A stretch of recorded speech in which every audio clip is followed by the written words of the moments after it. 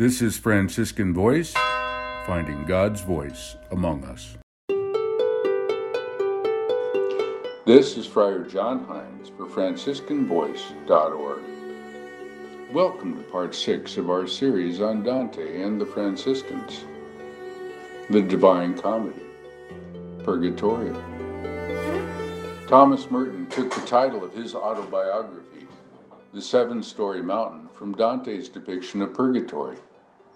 But more importantly, Merton saw it as an apt metaphor for our striving for holiness here on earth. Of the three realms we travel in the Commedia, this is the one that is entirely Dante's creation.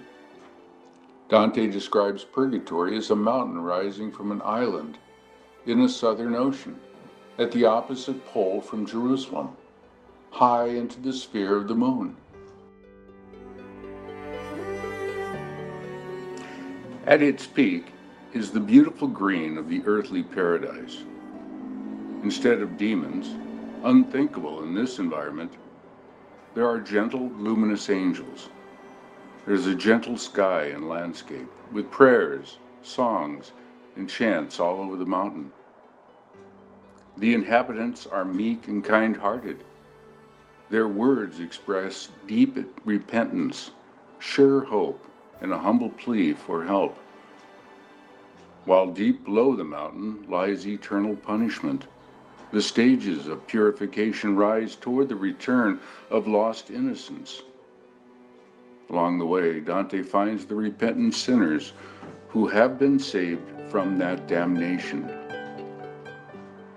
Some have noted a sense of quiet enchantment throughout the Purgatorio.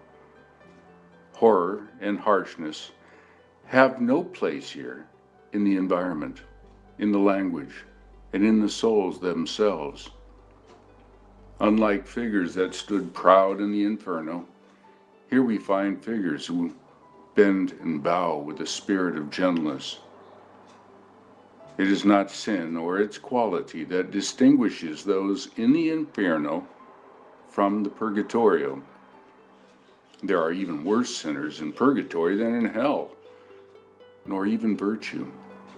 Instead, it is something Dante calls turning to God, conversion of the heart. Here are 3 examples.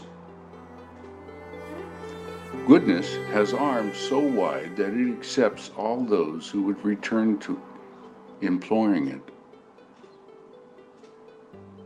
And I'd not be here yet had it not been that while I still could sin, I turned to him. Alas, how tardy my conversion was.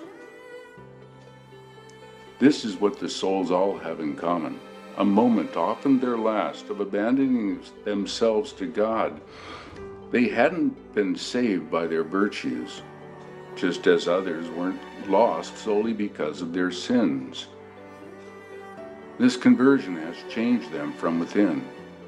They don't claim rights or consider themselves great or self-sufficient. Rather, they humbly request and pray for the help of others.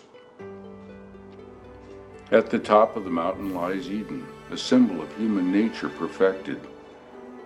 There comes the moment when Dante himself breaks down and experiences his own change of heart. The shedding of tears, that inner change, is the only price God requires to enter his kingdom. To learn more, please visit FranciscanVoice.org. Next, we will ascend to the Paradiso.